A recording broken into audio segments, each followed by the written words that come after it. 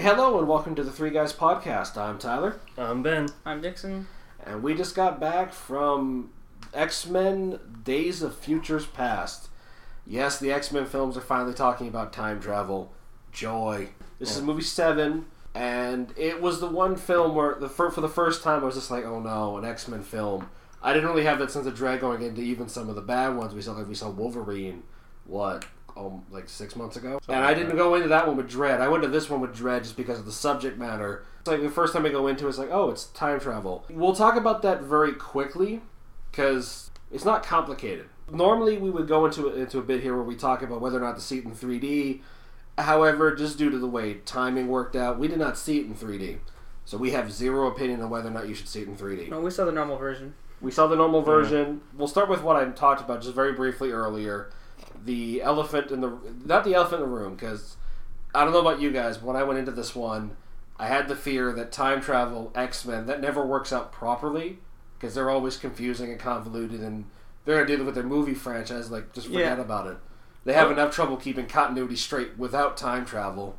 Well, yeah, time travel always seems to bugger things up or really over-convolute everything, and their modes of friggin' time travel change all the time. It's really weird. It always depends, I find, with sci-fi and with time travel, and time travel is basically sci-fi, is that it has to play by rules it sets up at some point. Because if it doesn't play by those rules, then there's no way anybody else can follow it. Well, my biggest fear is they were going to pull like a time machine out of their ass.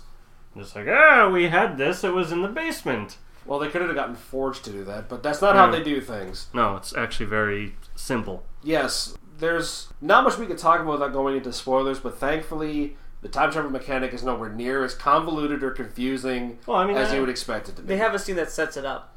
They have one scene that sets it up, and it's actually a really good action scene. There is a mutant that can send someone's mind back to like their younger body with all the memories they've had. No one else knows anything that's happened in the future. It's just the one person. Well, except there's one weakness, that the further you go back, the more it can damage your mind, so she can't really send you back too far. So they send back the one guy that can survive that kind of stuff, Wolverine. the Wolverine.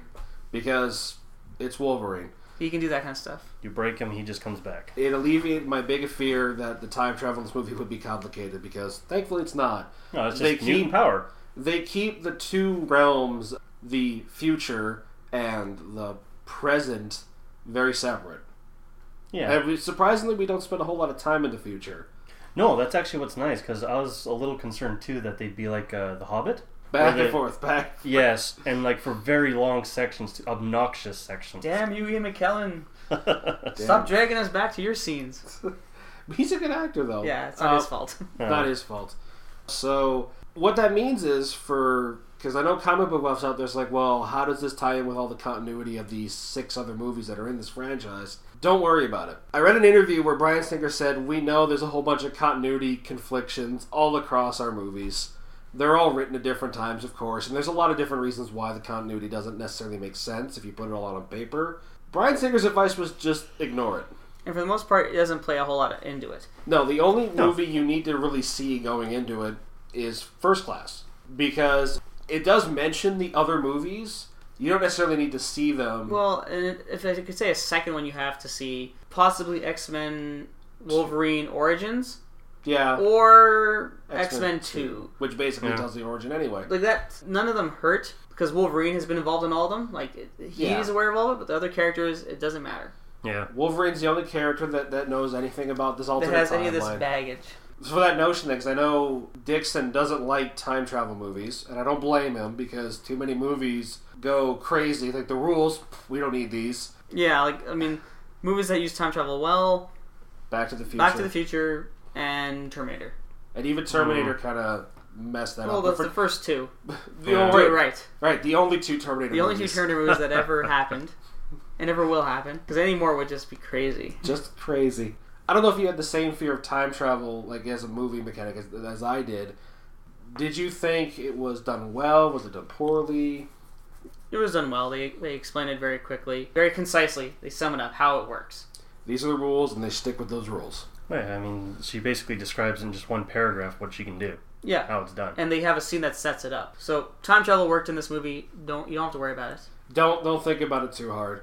Just enjoy the movie as it's. It's not stupid. We're not saying like don't turn off your brain. It's just Relax your mind. If you're worried about time travel convoluting things and continuity messing everything up, it doesn't. don't. It does not. It only has the bare minimalist of effect. I was also worried this film was going to be playing a lot into setting up Age of Apocalypse, because they had already announced this movie. That movie was their next step prior to finishing filming of this one.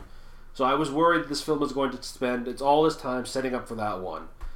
There is a post-credit scene that sets it up. That's it. Yeah.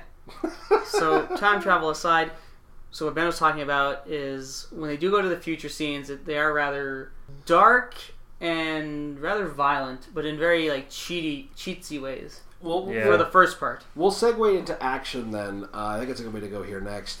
The action scenes. First off, Wolverine doesn't do that much in this movie as far as action scenes go. No, not really. What's he got? He's got a little dinky ass fight in the beginning. Fight with Magneto, that's kind of it. Even then, can you really call it a quote unquote fight? I wouldn't. It was a better fight than Wolverine would normally put up to against Magneto. Yeah, but It was maybe 10 seconds longer. Yeah.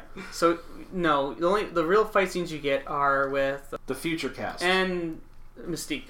And Mystique. Yeah. Mystique gets this is practically Mystique's movie. In retrospect, She's part of the main cast. Yeah. she's Rather than being upgraded background. from the blue cheesecake to almost literally being the second or third Well, most in First important Class, character. she's one of the 3 most important characters in First Class. Yeah. Yeah, they really upgraded her from that point. But not before that. Before she was Yeah. just Well, she was just background, miscellaneous spy, come and Titties. do. Femme fatale. femme fatale. So yeah, the action scenes in the future very brutal, very violent. That's where I want to say you get your special effects heavy fight scenes. Yeah. Because you get Storm, it's Halle Berry coming back, and Yeah. she doesn't do anything of note except, she was Halle Berry. Yeah. You get, That's a nice nod to continuity. They like doing that. It's like, we had this person here, we'll bring them back, even if it's for like 10 seconds. Yeah, they did that with basically everybody. Yeah, they did that with basically But everybody. so for the fight Yeah. scenes, you get some very well done ones. You get some mutants that you don't normally see in other media. Like From the comics, some fan favorites. Like Bishop finally gets a showing, and he doesn't do a whole lot, but his powers are They get well his powers executed. right. Like, before I'd seen this movie, I know you would try to explain to me Bishop's powers, and I had misunderstood what they did. But this film, I was like, this is how this works. It puts a good visual concept behind it. Yeah. They have, Blink is a fan favorite, and she's got portal powers. and they're well used. We see more Colossus than we have ever seen Ever. in the other movies. Iceman, Iceman Yeah. makes, I don't want to say a comeback, because he only doesn't really do a whole lot. he's expensive. To be like as a character to create special effects wise, he's very expensive. He's probably not the especially most with how effective. he uses his powers too, because he does a lot of sliding with ice and shit like that. Yeah. That's just He's probably not the most expensive special effect character. We'll get to him in a second. And there's Sunspot, Warpath. He's a fan favorite too. People Yeah. like Warpath. But they have some good fight scenes with these Sentinels that are like they can adapt and change, and they're killing everybody. those are freaky. We'll Those Sentinels. We'll save some. We'll talk about the Sentinels more in when we talk about like the visuals, because Yeah. I think Well, this is the visuals. we're doing Really? action scenes. Well, Well, actions are the Actions and visuals, fine. Yeah.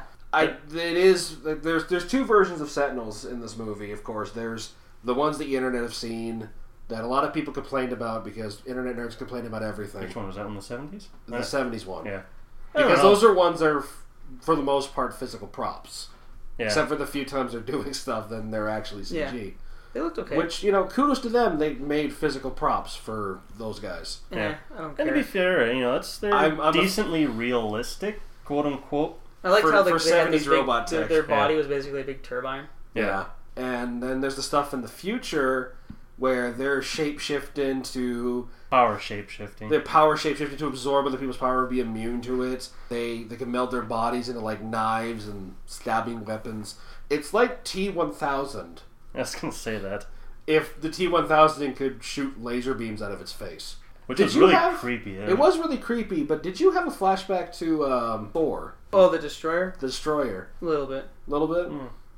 Like, they're not... it's the only thing just, like, they're big, unstoppable robots. That's pretty much it. They were okay. Even then, the future ones weren't that big. They were about a human and a half tall. Yeah. They're sleek, is the point. Yeah. But they were kind of But terrified with how you get these effective very they are. dark fight scenes where, like... Because the first one sets up how the time travel works, so you get people... Dying. Yeah, but the people that are dying on screen at first are like people that they're not being dismembered as a human body. It's like a metal guy getting killed, or a fire guy getting killed, or an ice guy getting his head knocked off. The ice guy gets it bad. Like a Iceman gets his head broken off. Yeah, he gets his head decapitated and crushed while in ice form. This is like, ooh. And then of course it's like, oh, it's okay because time travel fixes everything, which is actually kind of jarring because I was just like, what happened? Yeah, I think that's the point of that scene. It's supposed to jar you with like we're playing with time travel, but ooh. And then the stuff in the 70s is like, for effect wise, it's a good period piece movie. It is. Yeah, it is. Like First Class was surprisingly a good period piece movie. Yeah. For visuals, like it definitely looked like it took place in the 70s with the clothing and the various locales. And they didn't rely on soundtrack. It was very classy the way they handled their interpretation of the 70s. Oh. The future scenes are very dark visually. From like sometimes it was a little hard to see what was going on. That was my problem. I noticed had that too. Especially when the movie first booted up, I wasn't sure what I was looking at because it's just like, oh, it's all dark. Like I really like. I know we said we won't talk about it because we didn't see it in 3D, but I hope those scenes are adjusted for 3D because those future scenes are almost too dark to see, especially in the outdoor shots. The interior shot that they use a lot, that like Chinese fortress, or whatever it is, it's not bad. Like it's decently lit. The outside stuff is very hard to see, so. But I kind of understand why. I mean, it's kind of stormy and night outside. It didn't have to be. It didn't have to be that dark. Like, it could be dark, but it doesn't have to be impeding my vision as a viewer dark. Yeah. The lighting can be done so that I know it's dark, but I can see. But then we get... I mean, if there is someone that's got a visual mystique with their shape changing, we've seen this for the last how many movies, we know how it works. They've pretty much perfected that. And then Magneto, who does some impressive stuff in this movie. Yeah, he does. I think the standout moment that works for a lot of people, though, is Quicksilver. We get a Quicksilver in this movie. A lot of people were annoyed at that, but again, internet fanboys are annoyed at everything. Everyone gets I was annoyed surprised he was in it. Because I thought, because he's going to be in the Avengers, I don't know how they're going to... Do they both have, like... Is it like a joint custody thing? They both have rights to the character? I'm not sure how they got away with that, to be perfectly honest. As I understand it, like that's why they called them miracles in Captain America, because they can't call them mutants. Like, Fox has the rights to the word mutant for films as far as superpowers go. Yeah. So I'm not sure how they did it. To be fair, they never call him Quicksilver, though. In the movie. In this movie, no. So maybe that's how they're getting away with it. But he's Pietro Maximoff. He's Pietro Maximoff. He's got the speed powers, the silver hair. A redheaded little sister. A redheaded little sister that they don't name. Yeah. But it's... And then, they imply that the Magneto is his dad. They do have that joking scene. They never say it, but they kind of imply it. At one point, like, his super speed is wow. His super speed is... we had this conversation in the car ride back. He's more like the Flash. Which is not necessarily a bad thing, because it's a very impressive visual for that scene. Yeah. He drops his it's a fight scene that's about to break out, and as opposed to letting, Wolverine do his thing and Magneto do his thing, he just drops his goggles, puts in his headphones. I'm not even sure what he was listening to. I don't know how you can listen to anything. Maybe he has a sped up version on his Walkman. Maybe he does. We don't know. And he's practically running. He's just running around the room. He's setting up stuff. He's moving bullets that are being shot. Like, it's a really cool visual. And it's one of those scenes of, like, it's a shame we don't get to see more speedsters in action in, like, cartoons or in movies. But a scene like this, you understand why. This was probably one of the most expensive scenes to film. Well, probably. Just from an effect perspective. But it was well done. Like, it was very unique and very comical, which I think is what they wanted out of this Quicksilver. Yeah. And as far as, like, were you impressed by the fight scenes in the future? They weren't bad. The problem with the second fight scene, the climax one, is... I'm actually trying to think of what my biggest problem with that one is. It's too brutal and too depressing? It's not that it's brutal and depressing. I get why it is. It is brutal and it is depressing. But these Sentinels, they're not interested in anything other than killing you. Yeah. So once you're dead, they're just like, we're done.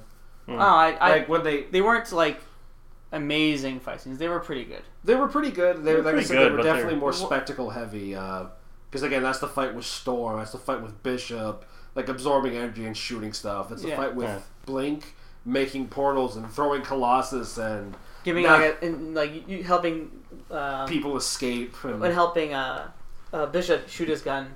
Yeah, but making them like closer. They're very creative with their portals. Yeah, that was one of the best parts of the movie for that. Like I said, I didn't know what she was. Like, oh, she has portal powers. Cool. That's exactly how I figured those powers would work.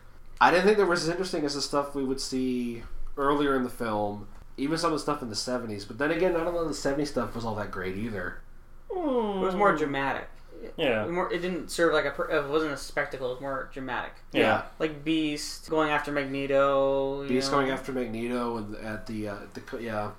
That was more of a dramatic fight scene. Yeah, the future ones were just more kind of...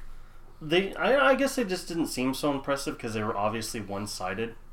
Like, you knew how this was going to go. We saw how it went the first time. Yeah, you saw that. The it was kind of like... don't lose. Yeah, it was like, they're going to die. When just you have how to are they going to die? When you have to resort to time travel to beat these guys, and even then you're not really beating them, you're merely delaying the inevitable. I almost felt that the last scene, they didn't have to fight the Sentinels. The movie puts itself... Eventually, there is a time limit. A time limit is imposed that they can't send Wolverine back forever. So, I don't know why it was necessary to kind of like... One or the other, the Sentinels attacking, or the other thing that they kind of used to set up the time limit... Yeah, could have been used. The two action scenes... They're not really necessary to have both. They're not both necessary played together. I think it's so for some fans to like just have that second fight scene is kind of nice. Yeah. But I don't think from the storytelling perspective it was really necessary to see it. No, but I think they did it just because it was kind of they ran out of their original times. I try to make it more dramatic too. Yeah, it's definitely trying to cheese the dramatic factor up, and well, I don't think it's bad in that regard. I do think it's a. I don't think it adds to because there's two fight scenes kind of going on at the same time. Yeah. And they're both. And they don't clash, but they don't think they up the other. In fact, for the most part, the fights they're both one-sided. I mean, it all works out in the end. Like, so enough for that acting. Let's quickly go over acting. Hugh Jackman is very comfortable in this role. Kind of toned back for this one. I think he's toned back for this one because it's playing into the First Class story. As I mentioned earlier, he's not really a factor in First Class. They reference his one scene in First Class. Here, he doesn't keep the foreground. Like I say, he's very much a background character. Surprisingly, he's a messenger. Oh. And after that point where he's given his message, he actually kind of runs out of things to do. Yeah, even by the time they're in Paris. Even by the time they're in Paris. Yeah, once he convinces him, he just ends up turning into a bodyguard, more or less. Yeah. He follows along. Which is not necessarily a bad thing, because it allows the First Class actors and the characters from the First Class universe, we'll call it, to kind of do their own thing. Charles Xavier, played by Patrick Stewart and James McAvoy. They have that great scene that's mentioned in the trailers of the two versions of the character talking to each other. And a little hokey, but kind of powerful at the same time, you know? It seemed a little weird, though, because it was kind of like he could talk to himself through time, through Wolverine. It's kind of like, that's weird. It's one of those things you can only think so much about, because it's... Yeah. That's what I expected all the time travel to be like. It's like, but fortunately they never do. Like I said, it doesn't bother me. It just seems a little weird, but it's like, okay, you know, there's... Speaking of, Ian McKellen and Patrick Stewart are both very good in the future roles, quote unquote. You see very little of them, but that's fine. I think that kind of works out, because when they are together, they do act like close friends. Mm-hmm. Yeah. That have a lot of regrets, specifically Eric. Which we see, like Michael Fassbender as Magneto in the past is a total prick. He's done some bad things, and he's a general asshole. General asshole? That's being nice. I'm being very forgiving. Like, he's the guy pretty. When he a young extremist, I guess. Flair for the dramatic. He has a flair for the dramatic, but I can just imagine the scene of Ian McKellen remembering all the shit he does, like, oh god, fucking damn it. I was a dumb shit as a kid. It was a different time. It was the 70s. Everyone was rebellious. Yeah. Including people who could use metal for whatever the hell they want. Mystique is good. Yeah. Again, Mystique is good. I regret I don't know the name of the actress that plays her. I know the actor is. That's very sad of me that I don't know that. The actress, she's good. Again, it's a good thing she's good, because she has. She was better in First Class. I think her role in First Class. She had a bigger role in First Class, but she's very important here. Yeah. Yeah. Her role is smaller, but she's more important. Exactly. Beast was good. I like how they used the character. They still got him tangling with the concept of not quite accepting the fact that, oops, I made myself blue. I blued myself. It was terrible. It ties into the story with Charles, and they used that whole mechanic later in the movie. And I do love the Beast cameo towards the end of the film. I like that. Kelsey Grammer. Yeah, Kelsey Grammer back is like 6 seconds as the Beast. That's like... It wasn't even 6 seconds. It was, hey. I think I might be being generous with 6 seconds, but it's a nice little nod to the continuity of the series. Because I guess at some point B doesn't survive normally, but who knows. And for me, the most disappointing, but not because he was bad, was Peter Dinklage. As Boulevard Trask. It was kind of... Yeah, Peter Dinklage doesn't have...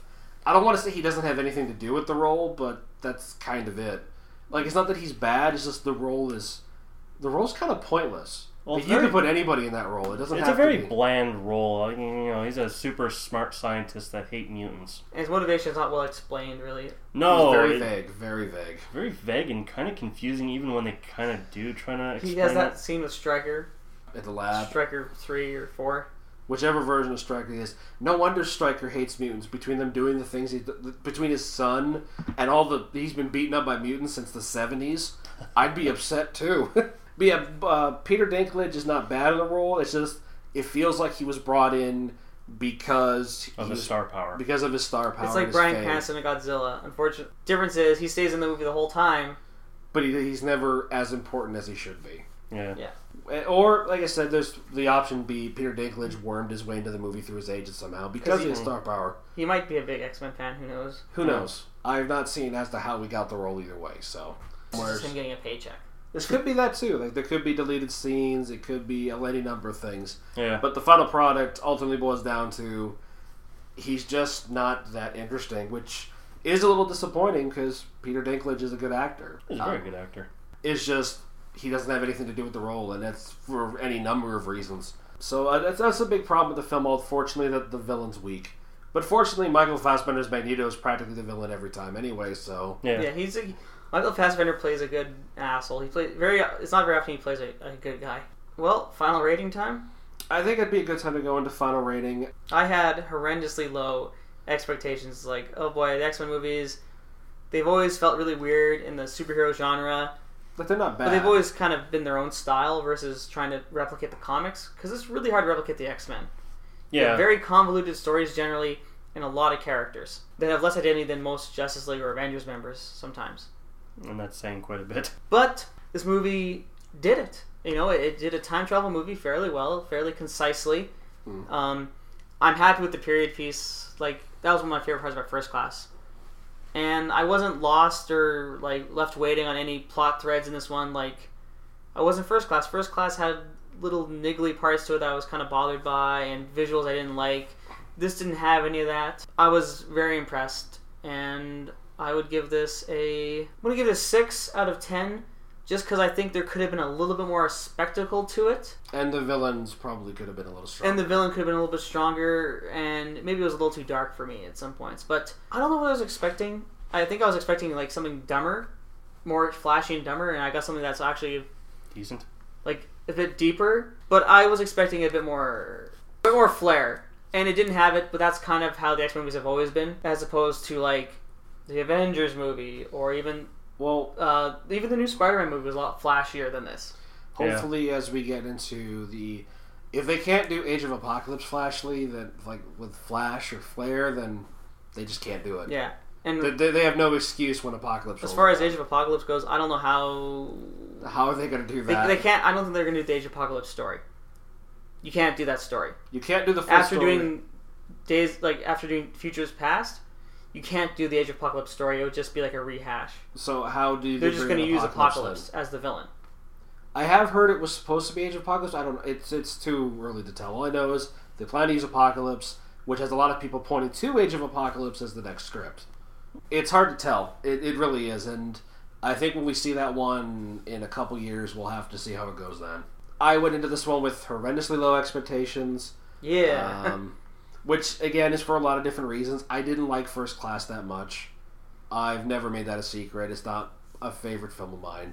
It's good, but I'm still very male on that one. And, of course, the time travel, the story, just and, of course, the fact that they were going to be doing Apocalypse immediately afterwards. I was worried for a lot of good reasons, I thought. Fortunately, this film, the time travel was simple. It played by its own rules, which is always a plus.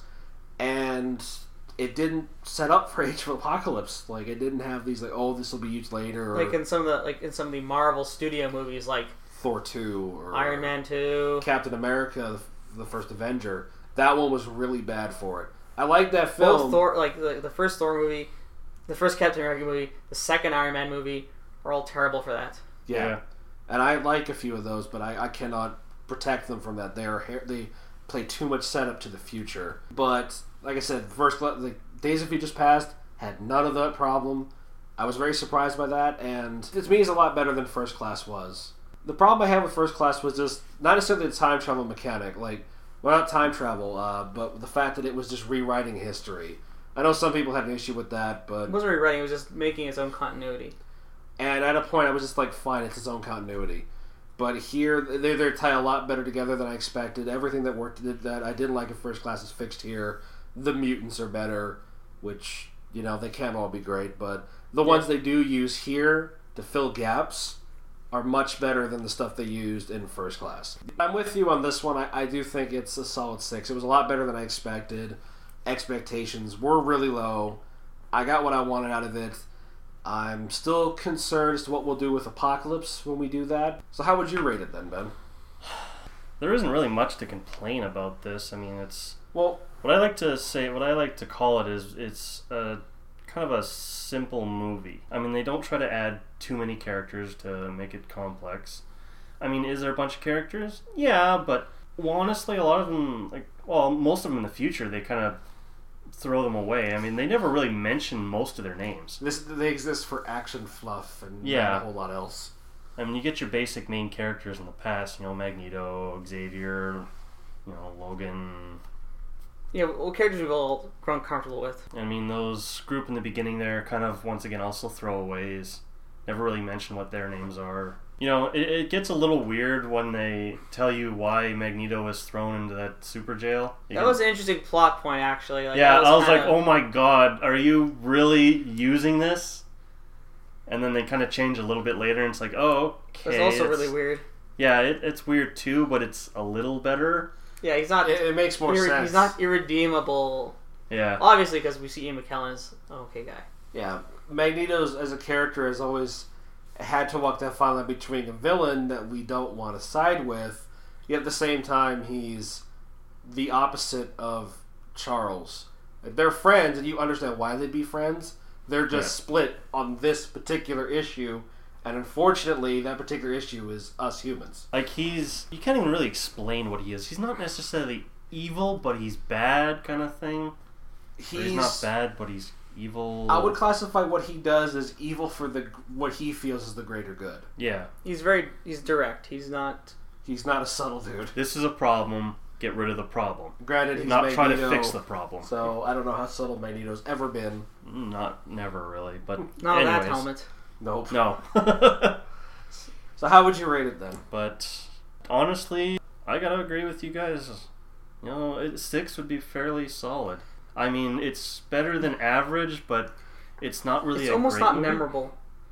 It's good. It's good, but it's almost not like, am I gonna watch this again? Not for a while. No, you'll remember the basics of it. I think all the X-Men films have that problem. Even the good ones, quote unquote. Yeah. There's not enough spectacle to want to watch a particular scene again. No one scene for me in this movie is just like, man, I gotta see that again. No, I mean, as a story, I mean, you remember the basics, and Spider-Man it's like, had that. Good. Spider-Man has the spectacle. Captain America had the spectacle. Godzilla, for me, has that spectacle. Again, differing opinions. This movie is very much, there may be a, 10 minutes worth of, the 200 minutes worth of movie to watch there. Didn't feel that long either. Which is another good thing. There was another 2-hour movie that did not feel its length. No, it was very well paced. It's a good movie. It's a above average movie. It's just there's nothing fantastic very about memorable. It doesn't have the same spectacle or panache that Amazing Spider-Man 2 did. Yeah. It can be decent, but it won't ever be great. 6 out of 10. Nothing terrible, nothing great. In any event, this is the Three Guys Podcast signing out. We will see you next time. Good night, folks. Good night. Bye.